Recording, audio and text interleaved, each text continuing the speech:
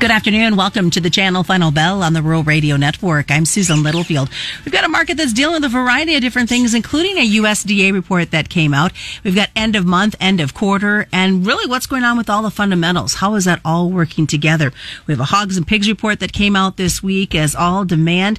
We're going to see where that's all sitting as well. Lots to focus on today as we dive into it. Darren Frye. Darren, of course, with Water Street Advisors. And I got to start out asking your thoughts on this USDA report that came out. As I watched a little bit on social media, some were saying, hey, the numbers are here. We'll wait till Monday, Tuesday, and be back to normal trading again. Yeah, well, thanks for having me on again, Susan. Today was an interesting day in the market. When the report came out, the market didn't have a lot of selling to begin with, and then it just started accelerating. And obviously we saw beans get hit hard and wheat the hardest. And then, of course, corn was also double digit, down for the day. But when you looked at the numbers, I think people are a little surprised they cut the ending stocks in corn as much as they did. I think that was, something that was below trade guesses on what the estimates were. But they raised the beans a little bit, and obviously wheat was a little bit higher, final yields. And so people just took it as bearish. And it is the end of the week, as you said, the end of the month, end of the quarter. And so I would think that we could see kind of a fade the report as we start next week, but definitely ended very poorly, terrible action. And I just can't believe the market is that bad fundamentally to end like that. But we did. So we'll see what next week brings. I know a lot of folks surprised at the drop that we saw, especially when you looked at that soybean complex and even the wheat. Kansas City and Minneapolis wheat really took it hard on the trade. Not to say Chicago didn't either, but they all seem to be doing a little bit of a pullback. Yeah, the funds are really short corn and wheat and probably added to it even before this report, maybe added after the report. Obviously, those are getting to be more and more in the carry market side of things. And so they love being short those markets and rolling for the carry. And we need some type of catalyst, especially in wheat, to get it reversed. And right now, the war is a dead issue. Nobody cares about that. Obviously, there's a story with weather in Australia, Argentina, possibly southern Russia, eastern Ukraine. But, that's kind of who cares about that until spring. Let's see what happens. So I think it'll take some time here, but I do think the funds building a short position at the lows like they have in corn probably isn't going to work out very well if something is a catalyst to get them to reverse that. Overall, how do you think the fundamentals are going to continue to look on the trade? Well, you're going to have weather issues when you go into South America. Those issues might be delayed planning. It's a little too early to know for sure. But my forecasters say that, hey, with a strong El Nino, it's not uncommon to be dry in central and northern Brazil and have some problems with delayed planting. We know that might not hurt the bean crop, but it certainly opens up some export window for us in that January, February timeframe. And more than likely, it's going to, cause problems with the safrinha crop. Anytime you plant that late because beans come out later, you put that crop at more risk with the end of the monsoonal flow in late April. So I think that bears watching. Other than that, we're in the middle of harvest here. So there's harvest pressure. Yields are coming in. We're collecting a lot of yields from our producers. And right now, their average yield, if you compare it to last year's farm average, we're running about 2 to 3 bushel behind last year in corn and about 0.2 of a bushel behind in beans. So not terrible, but certainly not better than last year. And I think we got to remember last year was 49.5 and 173.3. So it'll be interesting to see how we get along as we move into the middle of harvest and the end of harvest. Will yields stay the same or increase, or will they decline as we get further into harvest? So that'll be the real key to maybe price direction as we enter October. Which I find really interesting because, Darren, we had so much talk about doom and gloom from, May on, that it's kind of nice to hear we're getting some decent numbers that are coming in some areas. Yeah, and there's some record yields in Iowa too, but then there's poor yields in Iowa. Same thing in Illinois, but better than worse. It's Indiana, Ohio, Pennsylvania, Kentucky, Tennessee really are the bright spots. There's not a lot of good in Missouri, Kansas, Nebraska, Iowa, Minnesota. There's less good in those states. West of the Mississippi just took it a lot worse when we had that high heat, no rain in the middle of August. And then we got a resurgence of that heat again, 10 days later. And so No, the East was not as hot, and we had humidity, so that helped the plant. But I really think, as we get deeper into harvest with phantom loss and those things, we'll see these yields wane a little bit more, and especially out west. But out east, Indiana, Ohio, pretty big yields. What do you think we're at right now when it comes to demand? I think we're so used to having, at this point in the game, hearing from China. We have not yet. Do you think the demand and the buys are out there? They just haven't come to us yet? I do think so. I think China will take closer to 110 million metric tons of beans rather than the 102.5 I think the USDA has.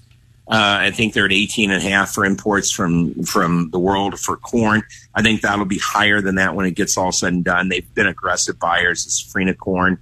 I do think their economy has been portrayed as really struggling. And when I look at the numbers, that's right. But then when I look at how energy is being consumed, crude oil and those things, I got to wonder, which one is wrong, because they have pre-pandemic levels of usage now on the energy side of the things. And so, does a poor economic country with poor economic outlook use that much fuel, that much crude oil, that much distilled? And so you got to wonder about that. So demand might be a little bit better, but it isn't coming here. We got a low river. Mississippi River is a real problem.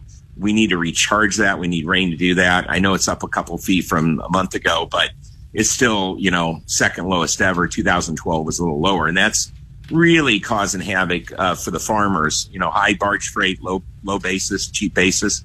And we're just not moving crop down through the river now. All right, we're going to talk more about that and what it's going to weigh in on the infrastructure to move grain. More is coming up. Stick around. We've got more coming up with the Channel Final Bell right after this on the Rural Radio Network. Challenge. It's not something you shy from. It's a chance to up your game. Every day brings a new challenge. But with the enhanced Channel Seed brand on your side, you can rise to it.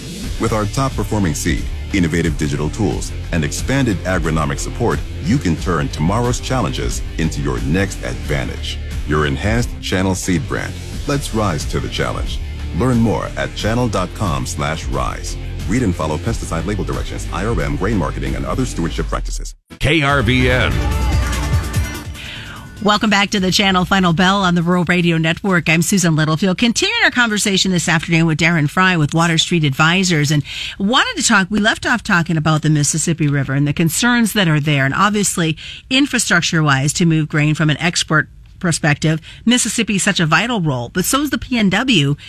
Are we going to have to do some diverting possibly, and can the rails even handle it, and can the PNW handle it if the grain has to go that way? Well, it can handle some, but it's not going to take up the bulk of what the Gulf can provide. So the solution for, obviously, the Mississippi is to get rain into the basin where that's going to flow in. The ground is so dry, though, that the first 3, 4, 5 inches of rain are not going to run off and go into the river. It's going to be a slow process, but it will help, and we need to see that those atmospheric drivers change. This is the driest El Nino I've ever seen. I was very bearish on El Nino coming in. The rains arrived late in June. We had the big rally. And so, and then we ended the season very dry. And so this is not El Nino-like, and we need to get rain or we are going to have problems getting anything shipped in any quantity down through the Mississippi to the Gulf. And that's a big deal for our exports. And I think that's what some of the risk off is. It's not only the overall economy, our debt, and the government shutting down and all the things you can name. You can put down 10, 15 things on a sheet. But it's also the fact that the export business has been slow, and now we have the river issues. So it's a real challenge, and we need to see that change. Looking at, as you and I are talking, obviously we don't know what's going to happen in the next 24 hours with government shutdown talks, but has that weighed in your opinion, at all on these markets? I really think it has. I think that maybe we'll discount it down the road, but right now there's fear around, hey, we're not going to know the numbers. And even if this crop size is smaller, and that is really more of an issue for the soybean balance sheet, even though today it loosened up by 20, 25 million bushels, that's a real issue if we don't know what yields are, and we know anything sub 50 and especially sub 49 would really be a problem. But if the USDA is not there, NASA is not there to tell us, what will the trade believe? So I think it's a big issue, and I think a lot of people are considering that to be a bearish issue. Well, we had a hogs and pigs report as we switched the page to the livestock. A hogs and pigs report that came out on Thursday. Some say they're happy to see that little bit of an increase that was discussed in the report. Yeah, I didn't think the hog report was that bearish, but of course, after the rally yesterday, we took the market down hard today. I do think the farrowing intentions are pretty bullish longer term, but we did have the summer pig crop was higher by like 134,000 or something like that. We know that pigs per litter was up, it's record large, and so that took care of some of the smaller farrowing numbers. But overall, I didn't think anything was really out of line. It's kind of like the USDA report today. If you look at it, it's like, well, this isn't really bullish, but it's really more neutral, slightly bearish. But did it deserve the type of reaction the trade gave it? I don't know. But, the hog and pig report did show that, hey, down the road, we're building a bull story, I think, for 24. What about for the cattle side of the trade? I mean, we saw some technical support happen earlier in the week, but it seemed to fade as the week went on. Yeah, I think we're just in a wave 4 pullback. I'm still looking up in cattle. I don't see anything fundamentally that's going to change that yet. I do think that we're going to move higher as we approach the end of the year, and I still like bull spread in cattle. So they're just doing their normal pullback, I think, after such a big run. We talked about it a little bit earlier in the week, but from a consumer perspective, as we watch and continue to hear talk in the national news about, credit card debt and everything else, how does that weigh in, and are we going to be able to hold on from a beef perspective? I think we will for now. The question is, how do we do when we get past March or April of next year as the consumer comes under pressure? There's still some money left in the system from all the money that was given out, and I think all that money is going to definitely be run out into early next year. We do have enormous credit card debt. People are spending money like they really got it, but they're really running up debt. And I think we got some really hard times from 24 to 28. It's a downturn in the economic cycle.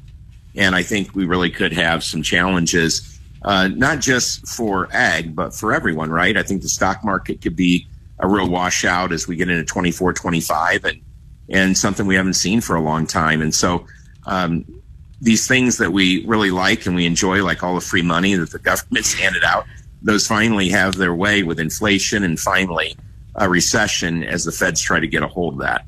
All right, in 30 seconds, tell me the one thing that you're going to keep an eye out come Monday trade.